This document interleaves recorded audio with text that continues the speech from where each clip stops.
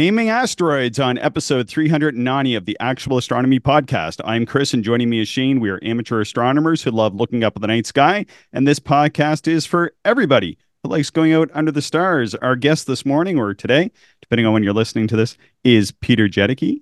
I first met Peter when we served on the RASC National Council together. Craig Levine, who was a past guest on this show from last spring, he had moved to London, Ontario, and had introduced me to Peter. But Peter was national president of the Royal Astronomical Society of Canada from 2004 to 2006 and is now a fellow of the RASC. He is also honorary president of the RASC London Centre, where we have lots of friends and listeners, and a good brewery down there. And his favorite astronomical topic, both astrophysically and as an observer, is globular clusters. And he co-authored the RASC Observer's Handbook section on star clusters. We were chatting before the show, and I think we're going to maybe try to do one on globulars. Lastly, Peter helped start the list of asteroid names with Canadian connections. And that will be our topic today. Great to have you on the show, Peter. Welcome. Thank you, Chris. It's a pleasure to be with you. Yeah, it was great. And thanks for, I really liked your suggestion of maybe doing a whole separate show on globular clusters. I'm certainly interested in them. And I know you as an observer are, so people can perhaps look forward to that at a future point in time. It's a worthy topic. I think so. I think so. So we'll get started here, Peter. You've been working on naming asteroids, and this was something that I've known about. Dave Chapman, our mutual friend, suggested that we invite you to come on as a guest. So we certainly appreciate you coming on. But maybe we can just get started and simply talk about perhaps what is an asteroid before we get into talking about the naming of these bodies. Right, yeah. So asteroids are one of the major categories of objects in astronomy, especially if you focus on the solar system, as some folks do. And the idea that has come down to us after a couple generations now of research is that asteroids and comets kind of belong together. And I've heard folks say, for instance, tongue in cheek, that a comet is a rocky snowball and an asteroid is a snowy rock ball. In other words, they kind of fit on a kind of a spectrum of solar system objects that are composed of rocky materials and icy materials in various mixtures. And if it's more rocky, it's more likely to be an asteroid. The kind of obvious way to tell the difference is that if the object passes close enough to the sun to cause the ices to volatilize, then the object will show a coma and a tail. And if it doesn't have enough ices to do that, then it's not a comet. It's an asteroid instead. But there have been a couple of famous cases in recent decades where an expected asteroid suddenly sported a tail and changed its category to comet, or a comet didn't show a tail when it was expected to, and therefore was presumed to be more dry materials, more rocky materials, and sort of got put in with the asteroids after that. So these are objects that are a fair bit smaller than the planets and the moons of the solar system, which might be measured in hundreds or even thousands of kilometers in size. And only the very largest asteroids are even as much as a few hundred kilometers in size. So they do orbit the solar system according to the same planetary rules of gravity that the planets follow. And we often hear that they are concentrated in a gap between Mars and Jupiter. So a significant majority of all the known asteroids are in that gap, but they're not restricted to that. There are asteroids whose orbits will come interior even of the planet Mercury. And of course, in recent years, there's been more work done on asteroids that orbit far, far out in the solar system. There may even be a second so-called asteroid belt, which is named after Kuiper, the Kuiper belt, far out in the solar system. And then, of course, there's the repository of comets, which is even farther out, called the Oort cloud. And whether there's asteroids in there, I mean, probably most astronomers would say it's obvious that there will be asteroids there as well, but I don't think we have any kind of observational evidence that would show that. So once again, the asteroids are a category of objects in the solar system. So, Peter, I should have put this question first. I did have it in my notes here, but I got a little bit out of order this morning. You were giving a presentation last night at the observatory just outside of London, Ontario. How did that presentation go? That was a presentation on asteroids as well, wasn't it? I did mention asteroids, but this was out on the campus at Western U, Okay. the Hume Cronin Memorial Observatory. During the school year, they do one open house each month on average. And last night was the open house for January. In the summertime, when obviously the conditions are more conducive to visits and having the dome open, they do open house every Saturday night. Oh, So wow. anyway, so for last night being the first of the year, the calendar year, they asked me to kind of give an introduction and run down all the worthwhile astronomical events in the year of 2024. And despite the weather, we had a little more than a dozen folks turn out. And Nice. so I gave a talk about the upcoming total solar eclipse, which is going to be big news in Southern Ontario, and then a couple of other events and a couple of rocket launches and things like that. And I mean, I enjoy doing that. As you guys know, sharing our passion for astronomy is a really strong motivator. And anytime you put folks down in chairs in front of me, I'll start talking about astronomy. Awesome. I I can relate to that. I can relate to that. So we talked a little bit about the what asteroids are.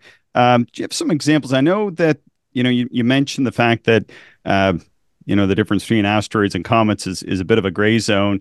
I think it's the asteroid slash perhaps expired comet that's associated with the Geminid shower, which we just had in December, I think, isn't it? That's a good question. I don't know the answer to that. I've always thought of meteor showers as very difficult to observe. I did sit outside once. I think it was 1993 for the Geminids, and I didn't see a single one, and I froze my toes off. So I don't tend to look at the Geminids much, but yeah, if it turns out that the Geminids are associated with an asteroid instead of a comet, that would Yeah. certainly be a worthwhile research result. Yeah. Okay. So what are some examples of some bright or famous asteroids that people might be familiar with or should be familiar with? Right. So the three that I think I should talk about are the first asteroid that was discovered, and that's asteroids are known by their numbers, and then there's other designations as well. So a lot of folks will mention the first asteroid and just call it Ceres. But I try to follow the rule that I always mention its number. So I'll say it's one Ceres. One series. And then, of course, the fourth asteroid discovered was 4 Vesta. And Vesta is interesting. Both Ceres and Vesta have been visited by spacecraft. So we know more about them now than we did in my childhood. And I presume both of you, Chris and Shane, you might not be as old as me, but you're old enough to remember before the days when we had spacecraft visiting asteroids and comets. Anyway, both Ceres and Vesta have been visited, and so we've got really good photographs of them. What makes Vesta kind of special is that the folks who study rockiness and the geology of asteroids are pretty sure that we know that Vesta had an incident maybe more recently than many things that happen in the solar system. So instead of billions of years ago, maybe a few tens of millions of years ago, there was a some kind of an impact or some kind of a shattering of Vesta. And so we do have categories of meteorites that are associated with Vesta here on Earth. And that makes Vesta kind of special. We probably know more about the actual rocks in Vesta than we know about any other specific known asteroid. And then the third asteroid that everybody will recognize goes by the name of 134340 Pluto. And of course, it was formerly known as a planet. And some folks still get upset about that. And that does highlight the fact that I think as we go forward talking about asteroids and asteroid names, we're going to encounter the topic of controversy more than once. Yeah, I was thinking about what you're saying about Vesta and then also Pluto, and that Pluto had been a planet, and it does have a different terrain perhaps than we think about those just rocky bodies like we've seen in space movies and such. But Ceres had that big. I remember Ceres when they were bringing the spacecraft in, it had that big cryo or ice volcano, and they were seeing that from a distance. That's one of the things that always stuck out with me for Ceres. Yep. Yeah, that was one of those really crazy moments. Do you guys know Ivan Semenuk? I don't know him. No. So Ivan Know writes. of who he is, but yeah. Yeah, yeah. So Ivan's been a science and astronomy writer for a couple decades now. I think he's still with the Globe and Mail as of today. Anyway, Ivan once gave a presentation in which he talked about that moment of possible discovery when something completely unexpected might show up, simply because you're looking at something you've absolutely never looked at before. And so when the spacecraft approached Ceres, and for the first time took a photo that showed detail on the surface of Ceres, and by golly, there was this bright white spot. Nobody really knew what it was. And sure, now it's easy to be glib and say, yeah, well, the only thing it really could have been had to be some kind of salt deposits under the surface that are revealed by space weathering, blah, blah, blah. But there's that exciting moment as the spacecraft was approaching, and this little white dot revealed itself to be two white dots. And by golly, you didn't know for sure what that might turn out to be. What an exciting moment that was. Yeah, that's pretty cool. How were they discovered, Peter? What's been the method in the past, and how did we learn about these things? I thought you might ask.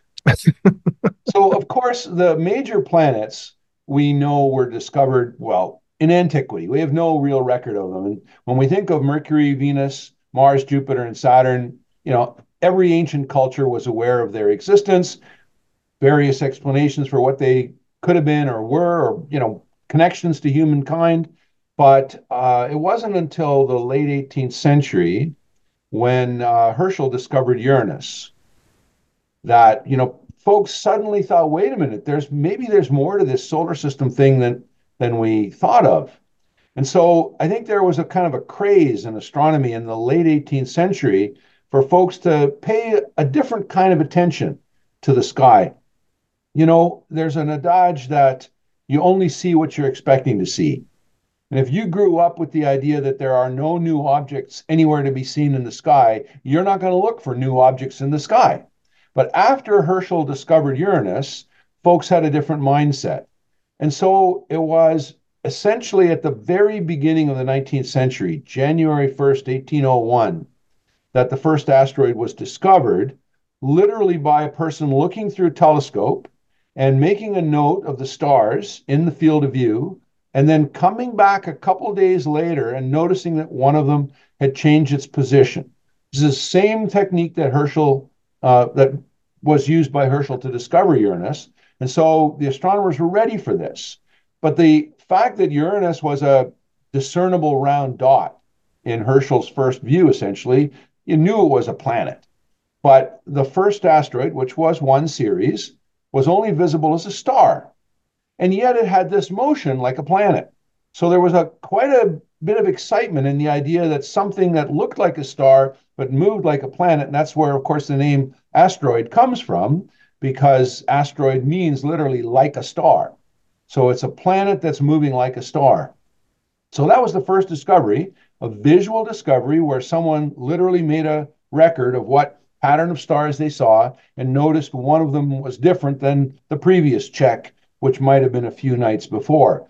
And all of the asteroids for basically the first 75 or 80, 85 years in the 19th century were discovered by that method. And many of them were discovered afterwards by that method as well.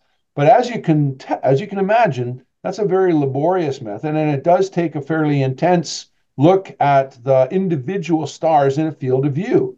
If you're discovering an asteroid that happens to be out near the edge of your field of view and you don't see it a few nights later, you basically have to start over again. And it's fraught with all kinds of problems. And this might help explain why there were actually so few asteroids discovered in the early days.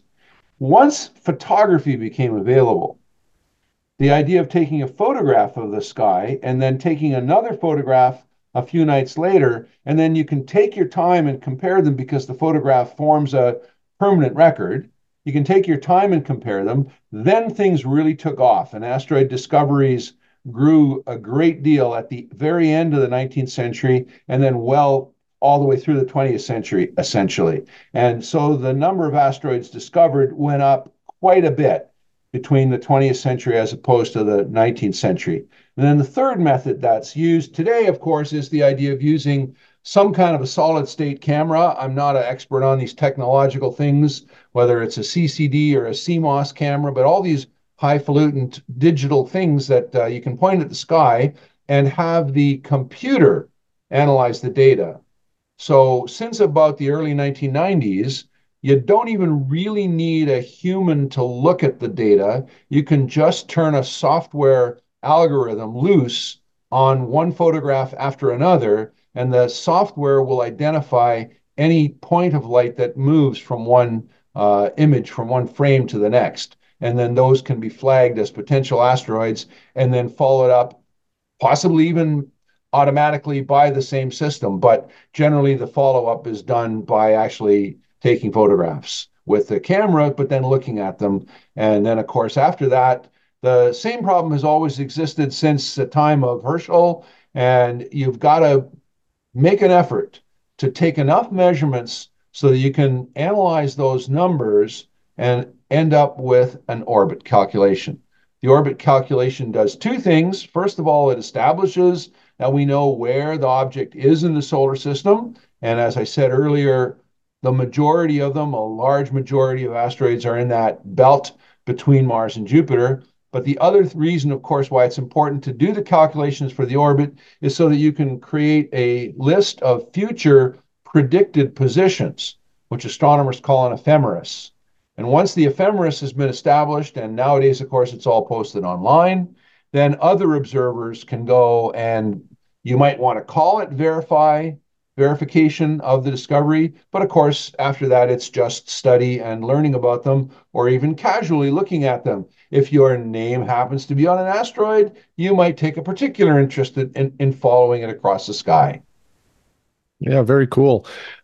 Peter, this might not be a fair question, but do you know, like, when, say, the golden age of early asteroid discovery, was there an excitement within the astronomy world about what these objects could be, might be, and the minds begin to wander? Was there any kind of that, or am I over romanticizing it? No, I think it's quite fair to say that. I mean, the idea of what an asteroid was, since it quite obviously wasn't a planet on the same scale as Mars or Jupiter or Saturn or Uranus, which was known, of course, the mathematical tools for analyzing orbits kind of existed in 1801 at the time of the first discovery, but it wasn't easy. It wasn't the kind of push button calculation that you can do today, on your HP 34C emulator. So, yeah, there was an awful lot of work and an awful lot of speculation as to what they might be. It's interesting to note that the first few dozen asteroids actually were designated with planet symbols. Same way you sometimes see a symbol for Jupiter or Mercury or Venus or Mars or even Earth. The first few dozen asteroids got symbols of their own, which, of course, the symbols got more and more complicated looking. And it got harder and harder to remember them. It got more and more useless. And so they stopped putting symbols on them. Actually, one interesting piece of trivia that I don't know is what would be the lowest numbered asteroid that doesn't have a symbol for itself. And my guess is it would be somewhere around asteroid number 40, something like that. Now, in connection with that, Shane, I wanted to get into this at some point, so I may as well say it now. In fact, the first four asteroids, 1, 2, 3, and 4, were discovered in 1801, 1804, 1804, and 1807. So in a span of a few years. And you wouldn't think it was strange that folks might jump to the conclusion, oh, we've discovered four in just a few years, we might discover more. Mm-hmm. And so there was excitement and interest in getting in on this. And different folks all thought they could get famous by making these kind of discoveries. And they started working on this.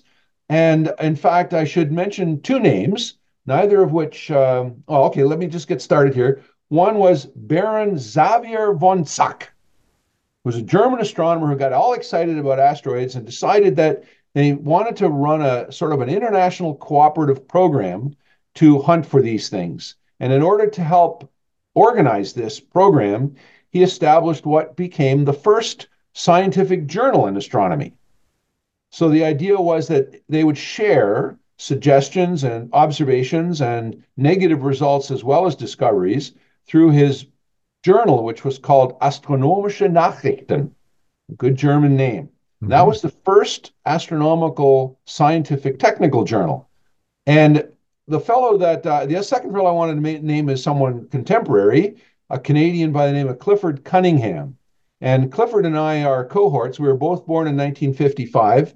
And we have talked many times over the years about asteroids, although I haven't spoken with him recently. And he actually did a fair bit of historical research on Baron Xavier von Zach and the early editions of the Astronomische Nachrichten. And then the fun thing happened that after 1807, it dried up. There were no new asteroids discovered in the 1810s, 1820s, or even in the 1830s. Only after the discovery of Neptune in 1841 did the pace pick up again, and the next asteroid number 5 wasn't discovered until 1845, after the discovery of Neptune.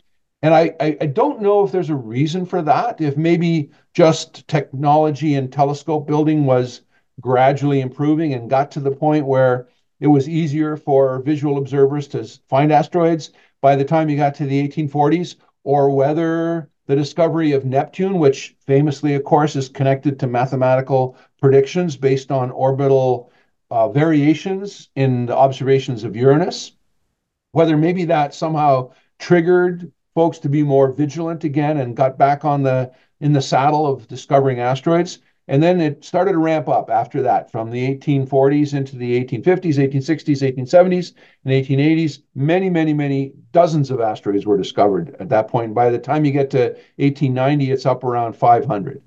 Oh, wow. Interesting. Peter, one of the things that surprised Chris and I a little bit, so maybe just a little bit of backstory. We do a monthly episode where we talk about interesting things to observe in the upcoming month. And I don't know, a year or two ago, well into the lifespan of our podcast, we added some asteroids as interesting objects to look at in the month, but really not sure if anybody would care.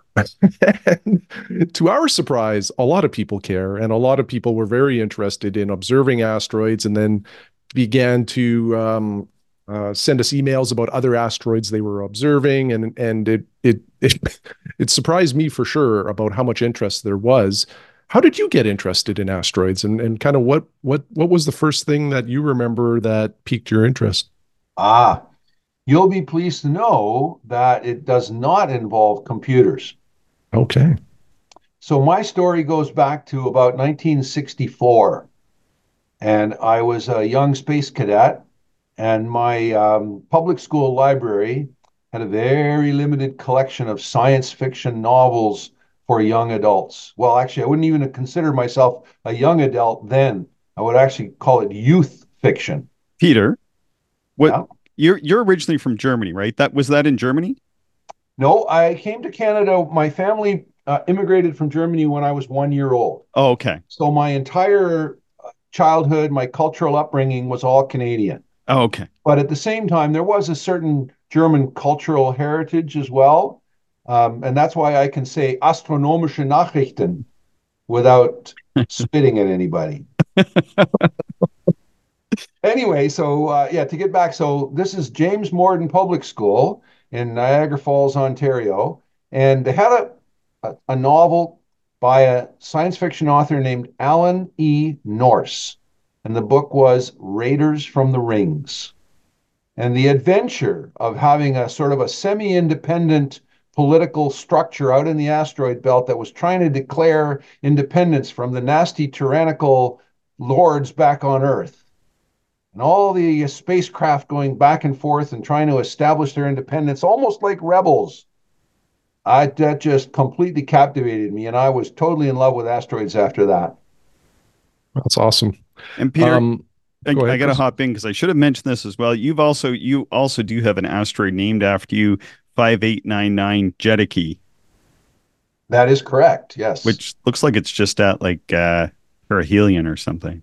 Oh, that's a great one on you, Chris. Thank you. I haven't kept up with it lately, but there are a lot of different fun connections that we can talk about that start with 5899. Okay. Good stuff. Sorry, didn't mean to cut you off. Shane, go ahead. No, all good. Um, do you know how many you've observed, Peter, in your career? Sorry, how many asteroids I've Yeah, observed? yeah. Well, I'm a very bad observer. I don't like the cold.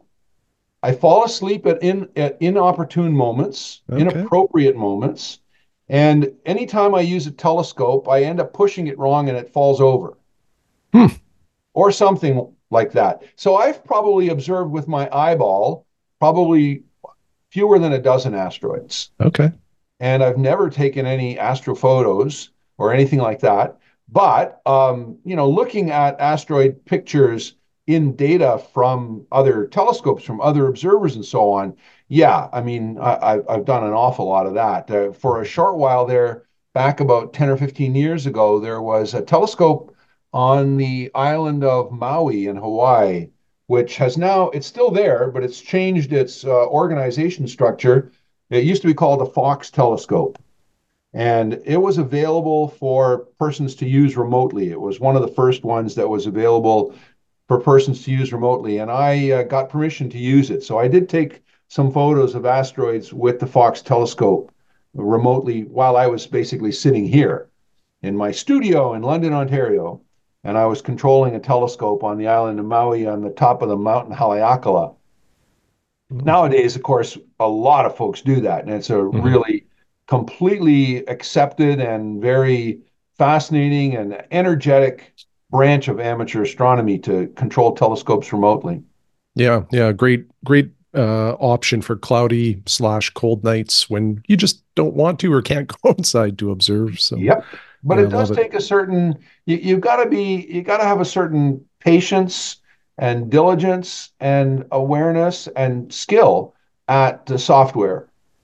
And you've got to be able to kind of know what you're doing and to get the download the things and make sure that Windows doesn't crash on you and all kinds of stuff like that. I mean, I can do it and I don't mind it, but it does sort of add a layer of extra knowledge and effort that you have to do. And I'm way too lazy to get at that. That's fair.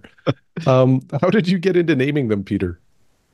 So, you guys have probably heard of the Canadian comet discoverer David H. Levy.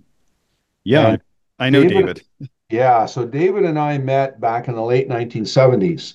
And one of the kind of running jokes between David and myself and my wife, Diane, we went on some long trips, the three of us. We drove to General Assemblies together, had lots and lots of fun together. And one of the kind of running jokes was that someday David was going to discover a comet that would make him really famous.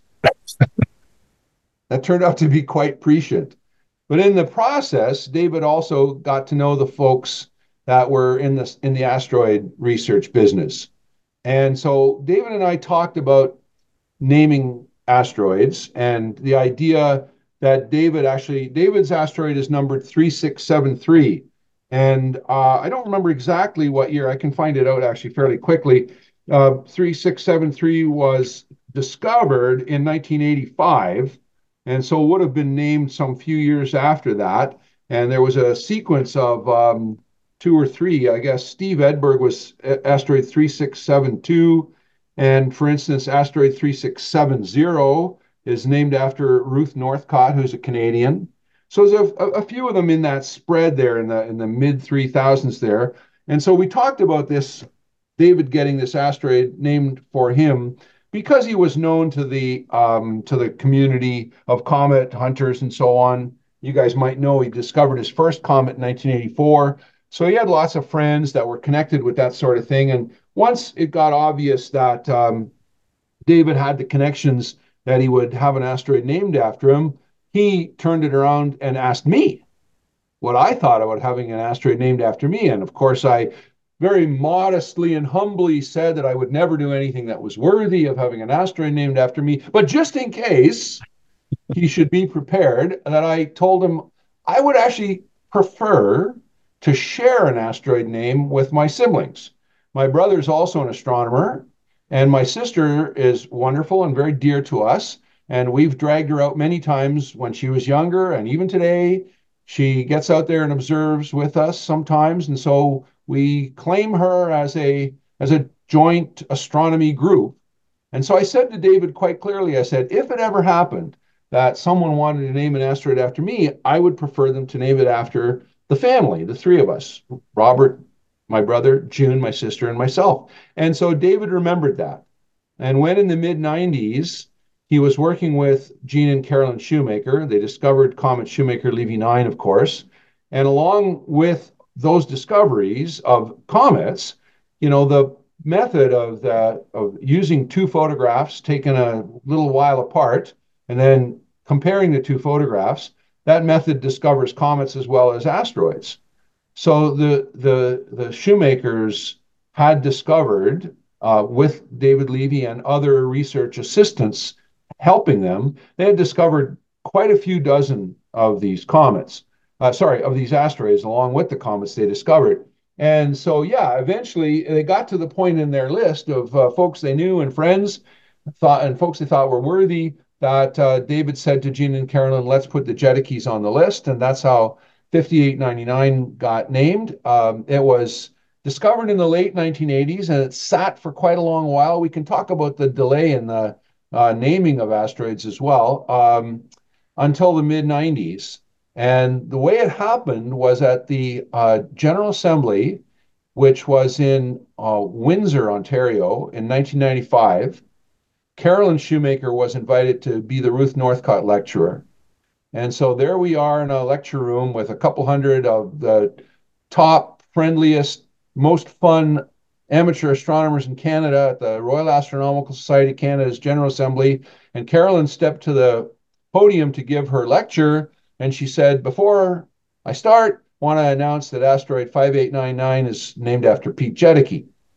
And in fact, they dragged me down to the front of the room to give a completely unrehearsed and unprepared thank you speech. And I don't remember giving the speech, but there was somebody in the room with a camera. And that somebody in the room with the camera never reached out to me until the world of YouTube made it possible for them to share it with everybody in the world. So if you go to YouTube, you will now find there's Pete Jedicke's acceptance speech in 1995. What I said when I expressed my appreciation to David H. Levy and Gene and Carolyn Shoemaker for discovering and then suggesting my name along with my brother and my sister for that asteroid. Yeah, that's quite a fun story, you bet. Cool. So, Peter, how do you go from, or how do they go from, so the asteroid is discovered. You talked a little bit about that. What's your involvement now in assisting with the placement of these names on the asteroids? Like, what is the actual process there that you go through? When an asteroid's discovered, the first thing that happens is nowadays the discoverer, especially because it's all automated, has to give it some kind of a sort of an internal designation. This is, target number, blah, blah, blah. And then if the asteroid's kind of picked up a couple times, the process that was initiated way back 100 years ago was that the discovery of something that might be an asteroid immediately gets a designation with the year and then basically a couple letters. So, for instance, we just talked of, actually, let me go back and, oh, no, they didn't do that long ago. But if I look at Levy's asteroid, 3673, it was discovered on August 22nd, 1985, and got the designation 1985 QS. So that's the first designation an asteroid gets as soon as it's discovered. And if there was some mistake made, or if perhaps it wasn't really an asteroid, or perhaps it was an asteroid that had already been discovered before and has just been recovered without somebody realizing that it was already a known asteroid, then that designation basically dies. So the designations might not all line up with what eventually are accepted as asteroid discoveries. So I want to hop in right Oh, here and sure. say, okay, so the 1985 QS, that was the original name for the comet that would later become Levy. What is it? 3673. 3673.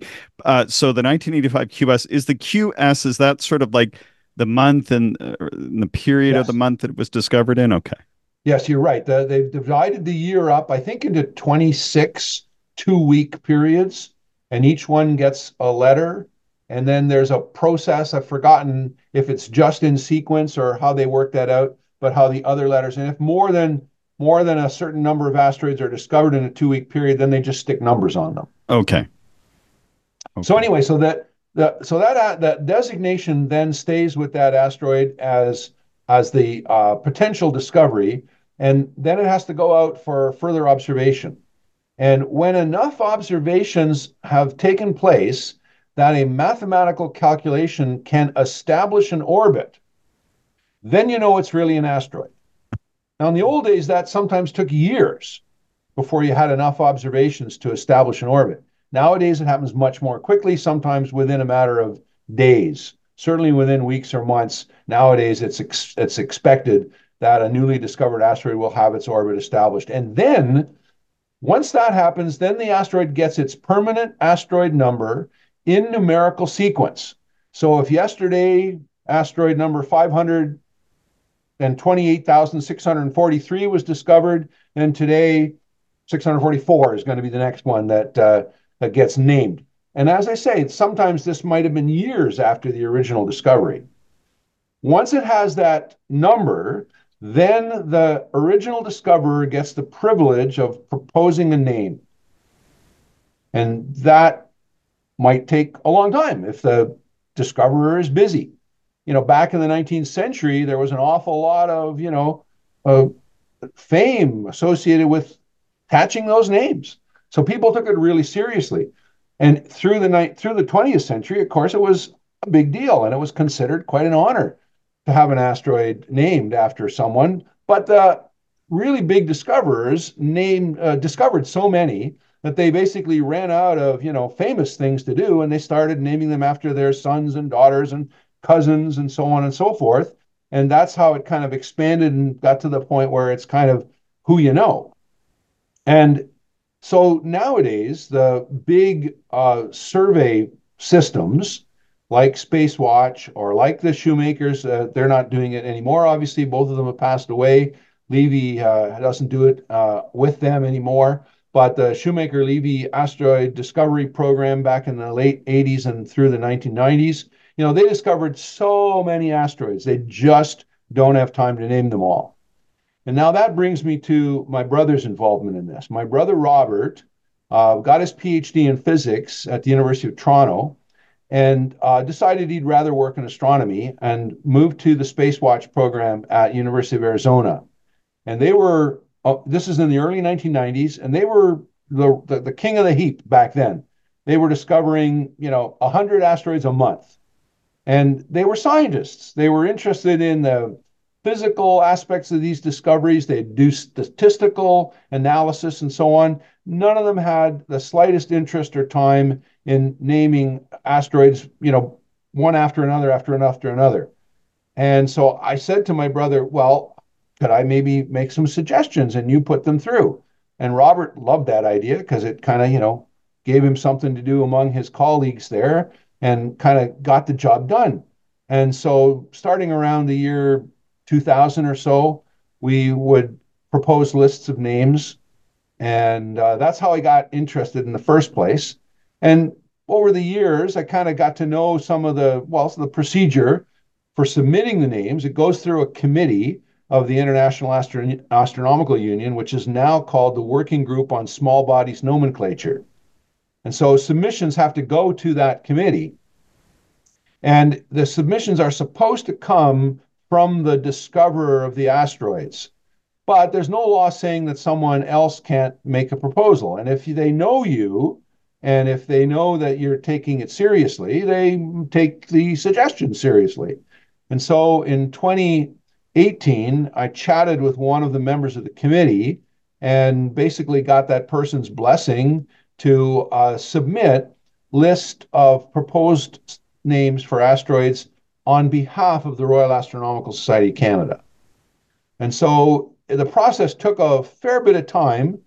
First, I approached all the centers of the RASC and asked each one to nominate someone. In most cases, a center nominated one of their own members, someone who, had contributed an awful lot to their center. And in some cases, it was something local or regional or whatever. And we can talk about some of the fun stories that came out of that. And so basically, I put the list of proposals in to the committee, and then the committee, they've really streamlined things recently, but they had a very cumbersome method of approving the names. And so it took a long time to get that first list that I proposed all officially on the list. And then when it was finished and everybody was pretty thrilled about having those asteroid names, I said, I'm going to do it again. And the second list that I put forward got approved much more expeditiously, and I was kind of pleased about that.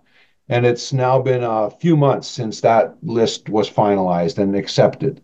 So that, I think that answers your question, but I've forgotten if there was a twist at the end of your question that I glossed over. No twist, no twist at all.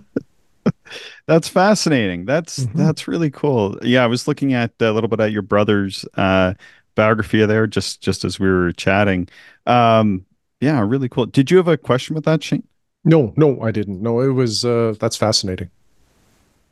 I was wondering, Peter, just as we've been talking here and you've been telling us this, earlier on you mentioned the former planet Pluto, and you mentioned that it was now an asteroid.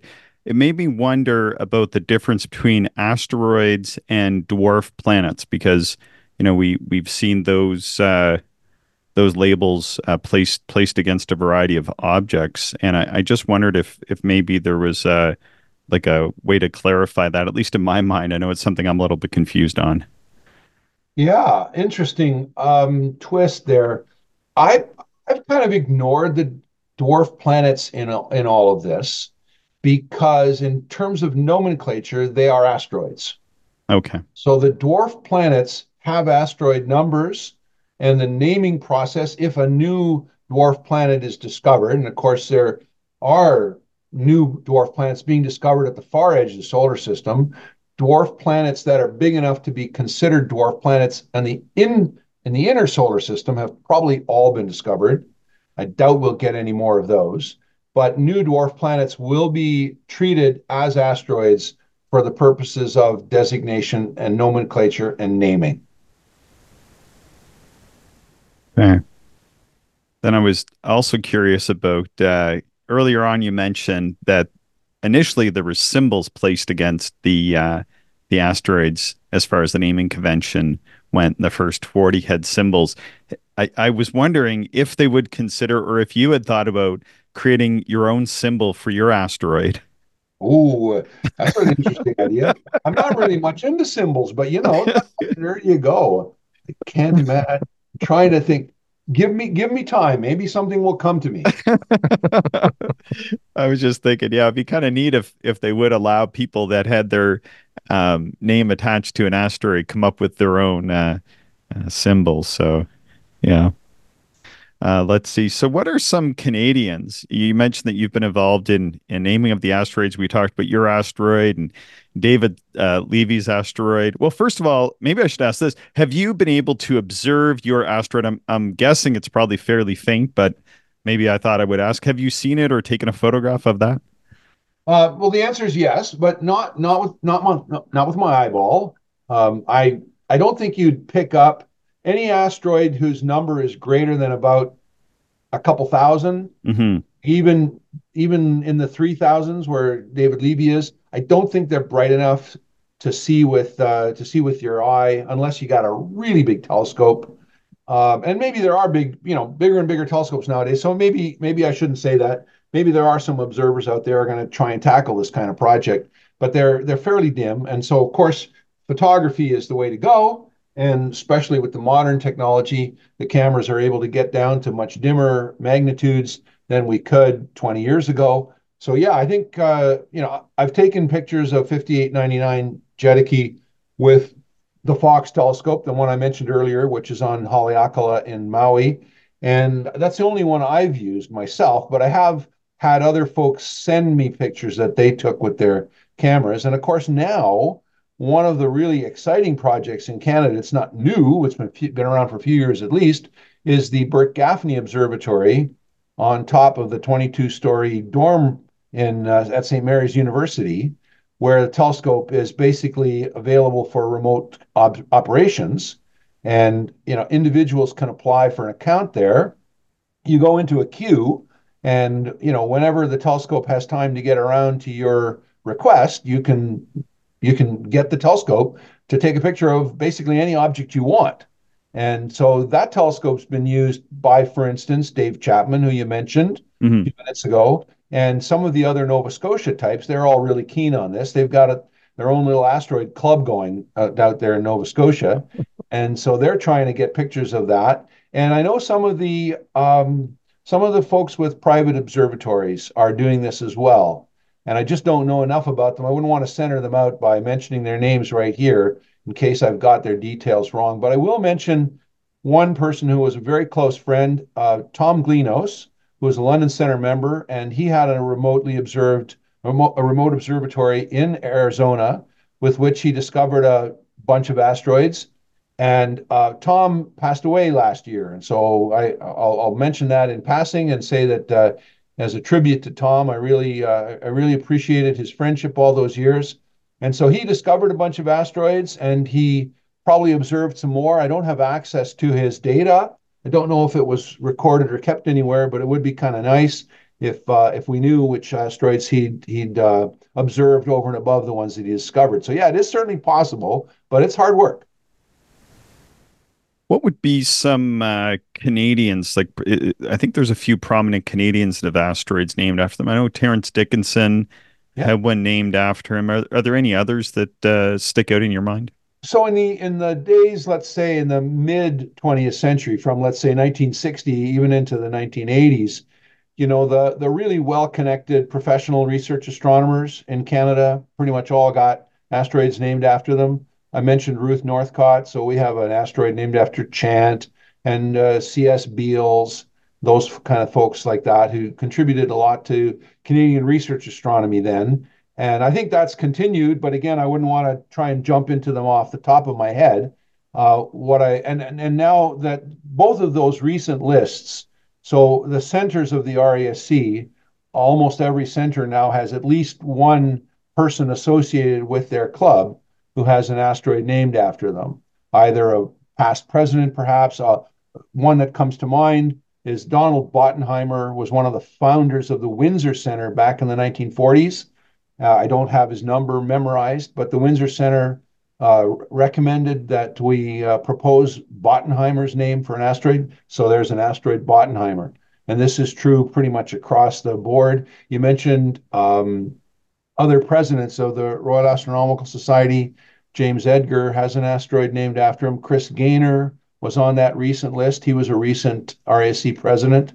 Some outreach folks who've done a lot of work in outreach to the public with astronomy, like Laurie Roach and RASC Victoria Center. She has an asteroid named after her.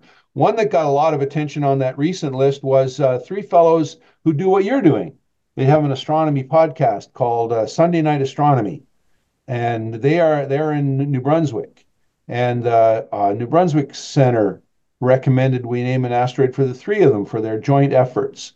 And they just thought that was the bee's knees, and they just went crazy with getting newspaper articles, radio interviews. I got a whole bunch of requests for information about that, so that was quite a bit of fun. Comet discoverers like Rolf Meyer, Yep. he did. Their asteroid is named by Shoemaker and Levy as well, and it did something similar. Their asteroid is named Lyroma, which stands for Linda, Rolf, and Matthew. That's Rolf and his wife and their son Matthew. So it's the three of them together sharing that asteroid. Again, I don't remember the number off the top of my head. So those are some quick examples, Chris. But I hope you'll give me a chance to mention that all of the asteroids that we know of whose names have Canadian connections are included in an accessible database on the RASC's website. So this is the sort of thing that someone could look up, or they could go there and browse the list and look for these kind of names and suggestions. And as well, I really was hoping, and I hope we're still in that process. I wanted to make that list, that database of asteroid names, so reliable that even folks who are looking for actual kind of research, like let's say journalists, if a journalist is looking for something about a Canadian asteroid, I hope they will go to the RASC website because that's the reliable source for information about Canadian names of asteroids. So we're trying to I'm trying to establish that reputation for that function on our website. So, sorry, how can they find that list? I'm sorry, I might have missed that. Yeah, no, it's I mean the RASC's website is of course rasc.ca. And if you go under, I think it's under programs, and then it says astronomy in Canada. And then there's a list of different things about Canadian astronomy. And one of them says asteroids with Canadian connections. I'm just Googling it here. Oh, here we go. Yeah, asteroids with, yeah, home programs, asteroids in Canada. I'm going to stick that in our show notes here in case people are Yeah, much interested. appreciated. I would love for folks to recognize that as authoritative for this resource.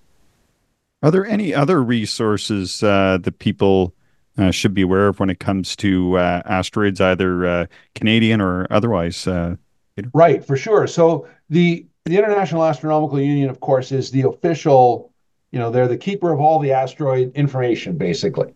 And so there's a couple of things that they do that folks might be interested in following up on.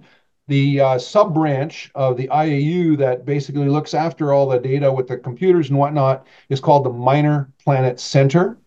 And so they have a website which is fairly thorough, but it's also a little bit technical. And so if you're just casually looking for some information, you might not find it right away on the Minor Planet Center's website, but they have what I use a lot. They have a complete list, basically up to date, always within the last couple of weeks, it's updated, of essentially every single asteroid that ever was named.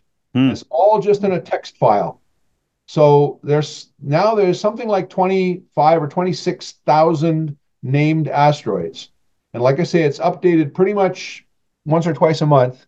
And so that is the official list of asteroid names that are correct on that website. And they also have other resources like the bulletins where the names are announced. They're linked on that website as well. Another resource that's quite fun to work with is at the Jet Propulsion Laboratory. So it's a jpl.nasa.gov website. It's called the Solar System Dynamics Group, SSD.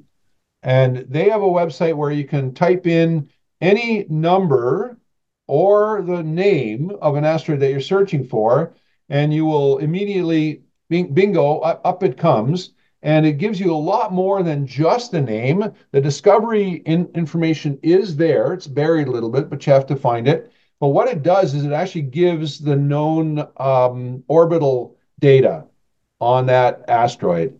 And the part that's really fun for casual astronomers is they have an orbit viewer.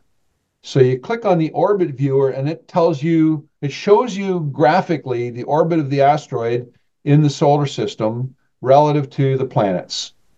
And you can pick and choose how you want to display that.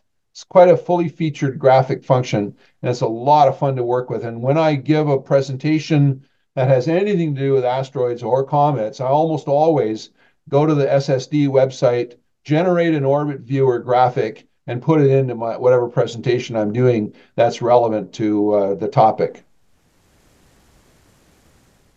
Very cool. Yeah, I'm just what I'm doing as you're speaking here, I'm just sort of frantically Googling, grabbing some URLs and dropping them into those show notes so that the Right. listeners can kind of follow along. Because didn't mention this at the start, but a lot of people listen to our podcast while they're commuting, and then they're always giving us a hard time when they're like, "Well, I can't write it down when I'm driving." Right. And nor should they. They shouldn't be trying to do that. So yeah, Exactly. yeah, I've been And we taking need an auditory QR code. So you can exactly. be listening to a podcast and you either click a button or you even say a code word and your computer instantly grabs that link. Exactly. All right. I'm just seeing if I can find one on the Planetary Science Institute here. We got asteroids. Very cool. Do the asteroids have to be named after like a living person or thing or could No, they okay. don't. And in the early days, for the first 100 or so asteroids, they kept the tradition that went with the planets of giving the asteroids names from mythology. And even today, there are, a lot of asteroids, new discoveries do get mythological names, but there's not really any restriction on whether a person being honored is alive today or a former person. It's kind of an interesting bit of trivia. I can browse through my resources, and sometimes I can ask myself, well, like who's the oldest person living today who has an asteroid named after them? Or another thing I'm interested in is which living person today was the youngest when they had their asteroid named. Oh, So there's a couple of examples of asteroids who are named, let's say, for the grandchild of the discoverer.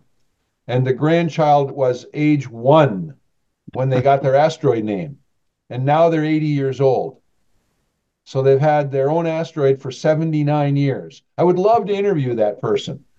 That's the kind of trivia stuff I kind of go hunting for. The restrictions on the names are that the names cannot be politically charged or military oriented.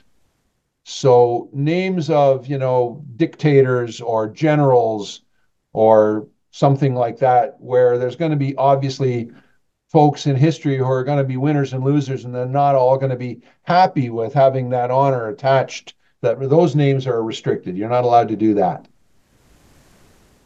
okay. Yeah, that sort of answers my other questions there. Oh, that's interesting. Very, very cool. They're Very trying cool. to discourage frivolous names now.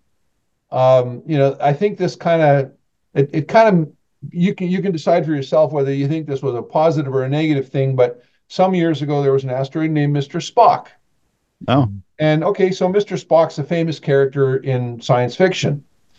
But it turns out that the discoverer proposed the name not because of Mr. Spock, who was the sidekick of Captain Kirk and all those wonderful adventures, but because Mr. Spock was the name of their cat. And so that's there now in the official list of the asteroid names. And some folks feel, perhaps controversially, that this is frivolous. Mhm. So they're trying to discourage frivolous names. But I don't know anything recently where I mean, obviously they don't publish a list of rejected names. Mhm.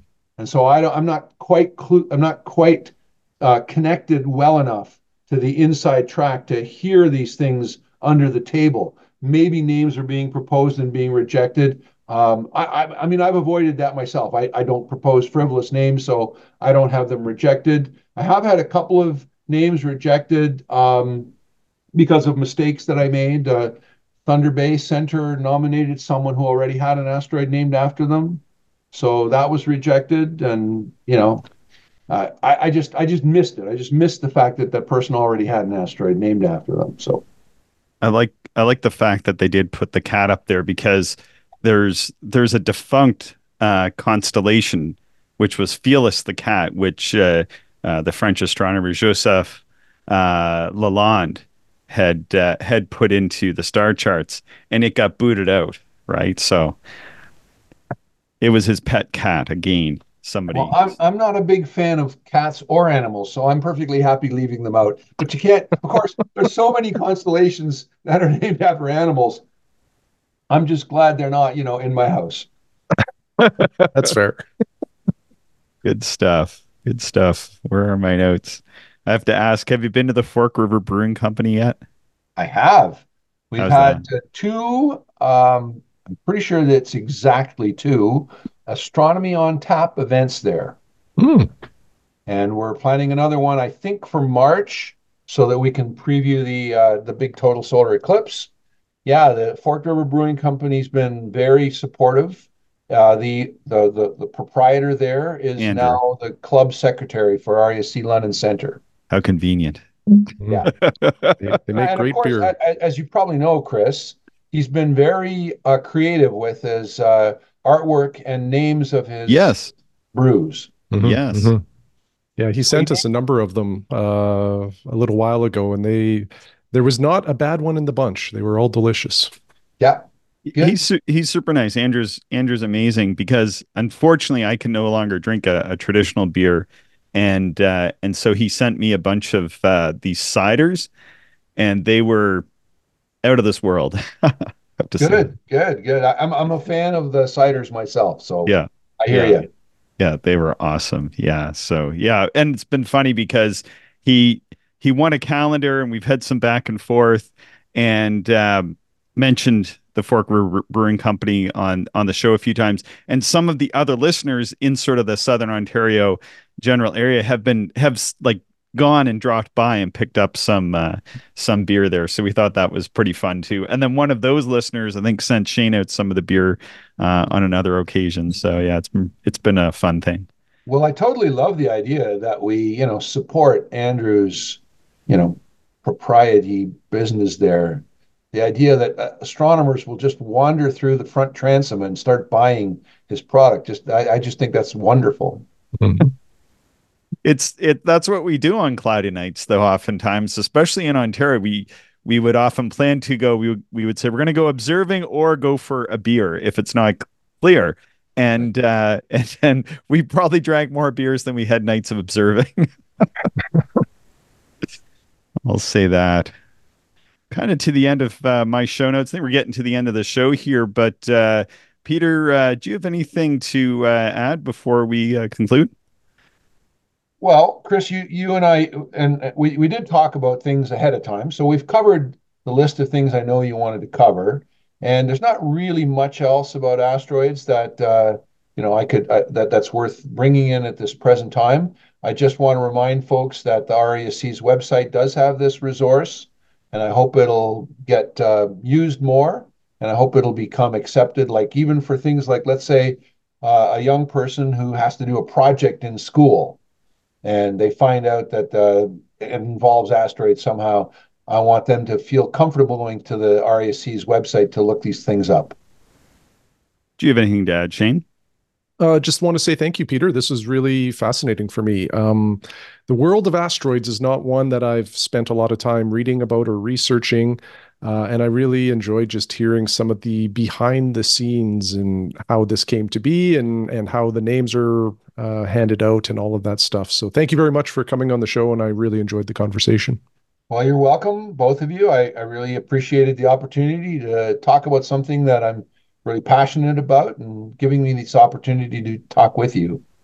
Yeah, thanks so much for coming on, Peter. It was great to catch up. And yeah, let's look forward to doing one on globular clusters in the future. Absolutely. Yeah. Great. Well, thanks again. And thanks to our listeners for listening. Please be sure to subscribe and share the show with other stargazers you know. You can always send us your show ideas, observations, and questions to actualastronomy@gmail.com. Thank you, everyone, for listening, and we hope you enjoyed the show. If you are interested in more information, would like to contact us, or if you would like to support the podcast, check out our website, actualastronomy.com.